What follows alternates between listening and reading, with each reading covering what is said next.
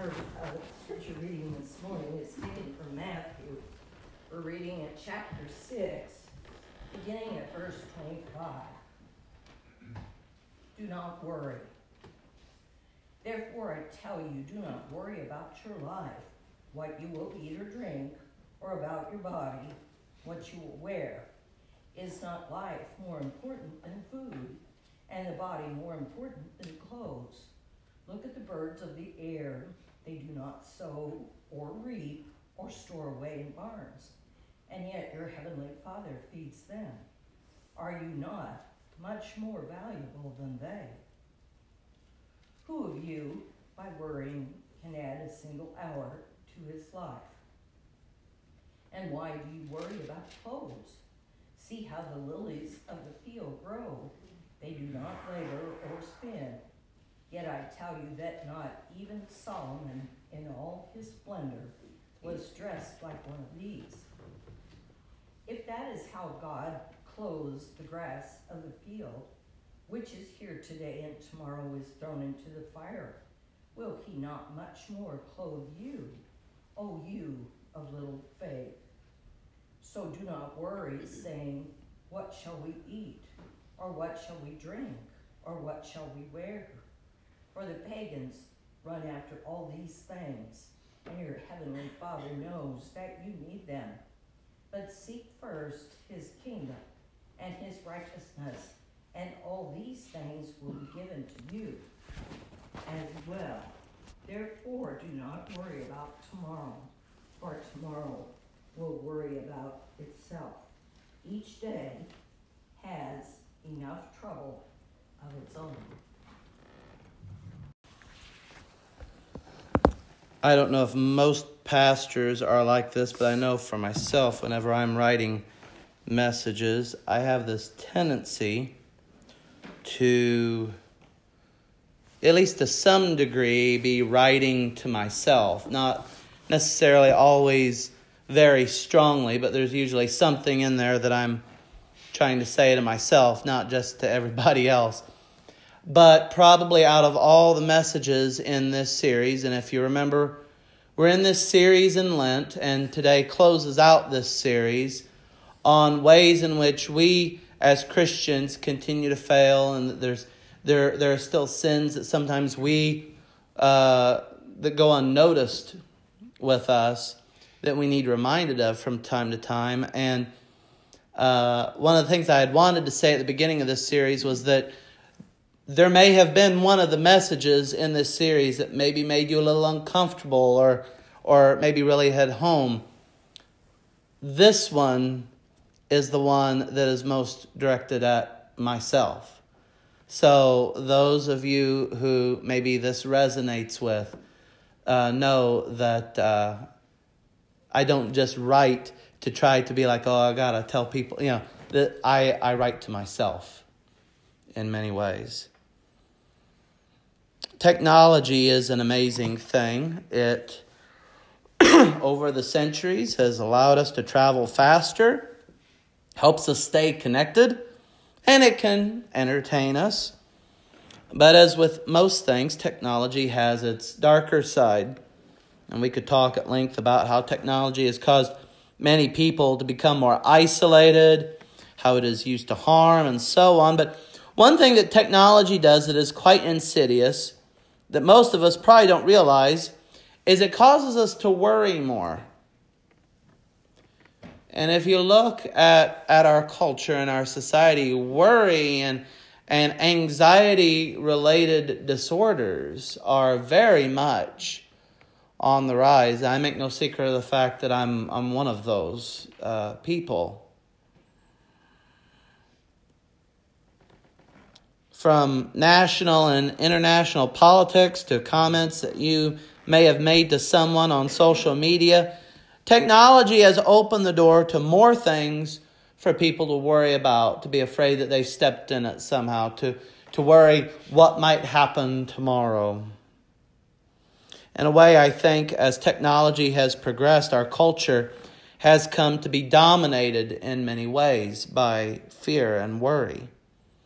Our news programs are basically hour-long segments or longer now that we have 24-hour news of just big, long worry segments about all the things in the world that we need to be afraid of and worried about and concerned about. Our entertainment, if you call it that, oftentimes plays upon these potential real-world worries.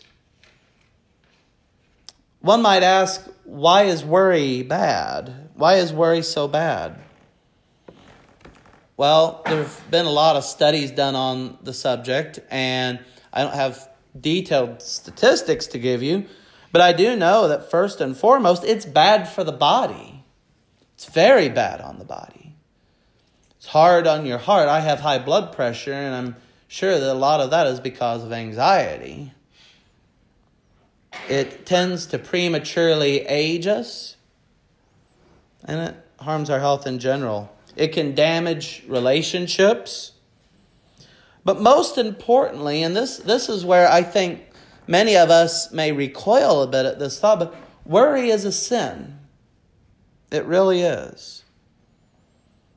And it is the last failing of Christians that we are going to examine as we come in to Holy Week this week. Anytime I get worked up about something, this is one of those passages that I repeatedly come back to. Jesus basically saying, don't worry. Don't worry. Jesus says, don't worry, to a crowd that quite likely had an awful lot to worry about. The Romans were incessantly and consistently persecuting the Jewish people. Herod was a puppet king that basically did whatever the Romans wanted, and a lot of the people, at least we think a lot of the people that followed Jesus, aside from his core disciples, many of them probably had been earlier followers of John the Baptist. And everybody knew what happened to John the Baptist whenever he managed to say the wrong thing to Herod. You know, we look at our politics today and how nasty it gets. John the Baptist just basically tells Herod, hey, you're wrong in stealing your brother's wife. And what ends up happening, he gets his head cut off. The priesthood of the temple controlled whether or not you could come in and make your annual sacrifices at Passover. And in the temple religion of the Jews, it was crucial to be able to come and bring that sacrificial lamb to the altar at Passover.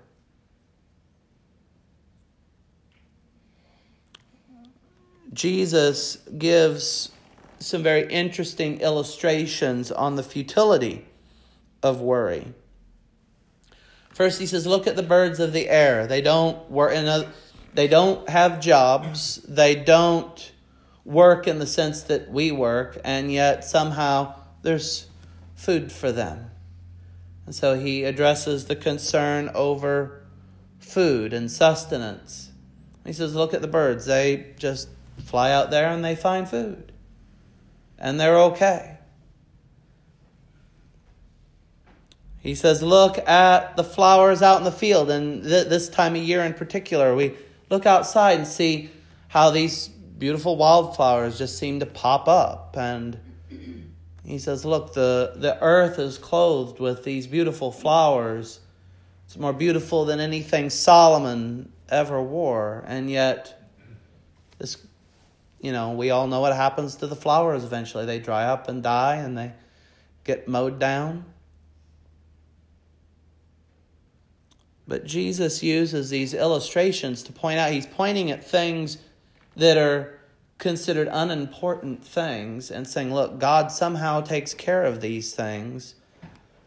You are his prized creation. You are that which is made in his image. Don't you think if God does all of this for just little birds and the grass, that he's going to take care of you also? But more importantly, Jesus points out that worry is a characteristic of the heathens. And we've talked about last week that Jesus brought in the subject of the pagans, the heathens, the Gentiles, essentially, saying, look, they worry about all these things of food and clothing and shelter and all the things that, we know that we need, because they don't know where it's going to come from. They stew and they get worked up about these things because they don't know how they're going to get it. And they just hope that somehow through their work and their endeavor and their striving and their fighting that they'll manage to get what they need. And Jesus essentially points out and says, look, you know God. And He's the one that takes care of all of this for the birds and the grass. You know God. Don't you think He's going to take care of you? In the church today, we have a tendency to worry an awful lot. We worried for the better part of 2 or 3 years over the General Conference, which came and passed, and now we're worried about the next General Conference, which is next year, which will come and it will pass. We worry about what's going to happen to our denomination, what's going to happen to our local churches as we see so many churches around us that are struggling. We worry about money. And we tend to worry a lot in our personal lives as well. It's not something relegated only to the public life of the church. It's something that we worry about in our personal lives as well. We worry about our health. Will we get a bad medical report the next time we go in to see the doctor? We worry about our finances. Will we be able to pay our bills? We worry about our children. We say, well, will they grow up to know Jesus? And the list goes on. The real problem, though, and why worry is a sin, is it represents a lack of faith. It represents a lack of faith. We worry because we think that God either can't or won't do something about what we worry about. If you want to pull the picture up, this is to bring a little bit of lightness and a little bit of levity into this topic, because this is a kind of heavy topic, but it says a six's brain, and that song I played you was called Six. And if you ever want to know about what this is all about, talk to my wife Esther. It has to do with Enneagrams and personality types. And the personality type 6 is one that is known kind of as the worrier and prone to anxiety, and turns out that's what my personality is. But this is to add a little bit of humor here. This is supposed to be the six's brain. So imagine for a moment that this is like me. And this is this car here with this truck with all of these people piled on it. And each person represents a voice in your mind that's telling you about something to worry about. And if you can't read them, one is worried about quiet neighbors. One's worried about long-term sun damage. The next one's worried about a gas leak, and then the bird flu. Another person is worried about kidnapping, being kidnapped, or children being kidnapped. The other one's worried about strangers. One fellow up here with his hands raised in the air is worried about sudden cardiac arrest. That's kind of where I end up sometimes. And another one's worried about the next government shutdown, whenever that's going to come. And I don't really know what this one is, but the Bird Box Monster, whatever that is. I think that was from some kind of movie or another that I didn't watch. But, this is how, and I don't think you only have to be anxiety prone to have this. So many of us, I think, have this tendency in our brains that we just get this laundry list of things. We're like, well, what about this? And what's going to happen if this happens? And how are we going to handle it if this comes along? And again, what we have to understand is that worry is a sin because it represents a lack of faith. When we let these voices run our lives rather than God's truth of Jesus saying, look, don't worry, I've got this, then we are sinning because we worry because we think God either can't or won't do something about what we worry about. This indicates a view that God is, this is a view of God that is not entirely trusting and dependent upon Him. And yet that's what God requires of us, to fully and completely trust and believe in Him. This is kind of how the pattern of worry goes. First we get the idea, the thing that's in our head. The idea becomes a concern and then an obsession, ultimately leading to action outside of the will of God. In essence, worry is a way in which we as individuals try to be God. We try to be the ones to manage all the stuff, when the truth is we can't manage all the stuff. We don't know. We can't control whether or not there's a gas leak until we, find it. We don't know what our neighbors are up to, and in all likelihood, they're not up to anything. But when we listen to the voices saying, worry about this, worry about that, it's us trying to be in control rather than God. And so the good news, and you can put the other slide back up now if you want. The good news that Jesus gives us is He says, instead of worrying, seek first the kingdom. And I think sometimes when we read this passage, I think sometimes we can get to thinking, okay, Jesus is jumping to a new topic now. But He's not. He's still dealing with the issue of worry. Because the difference between worrying and seeking the kingdom is everything. Worry, you see, is self-motivated. It's, what about me? What am I going to do? How am I going to take care of this? What am I going to do if this happens? I'm telling you this from experience. Seeking the kingdom, on the other hand, is surrender to God's will. It's a way of looking at life as saying all things that come my way are from God. They're all from God. Maybe God didn't originate them. There's sometimes the enemy originates some things, but God will use them for our good. Nothing is going to come to us that God doesn't either create or allow. My job is to be God's ambassador to the world and to love God and my neighbor and let God take care of the rest. Let God worry about the next government shutdown. Let God worry about the next general conference. Let God deal with the next health report. Jesus assures that God is aware of our needs. That's part of the comfort that Jesus gives us. He says, look, you know God, and God knows what you need. So this is where we're putting the whole thing together. Jesus starts out saying, look, God takes care of the birds. He takes care of the grass. You're more important to Him than the birds and the grass. He knows what you need. So don't you think He's going to take care of those things for you?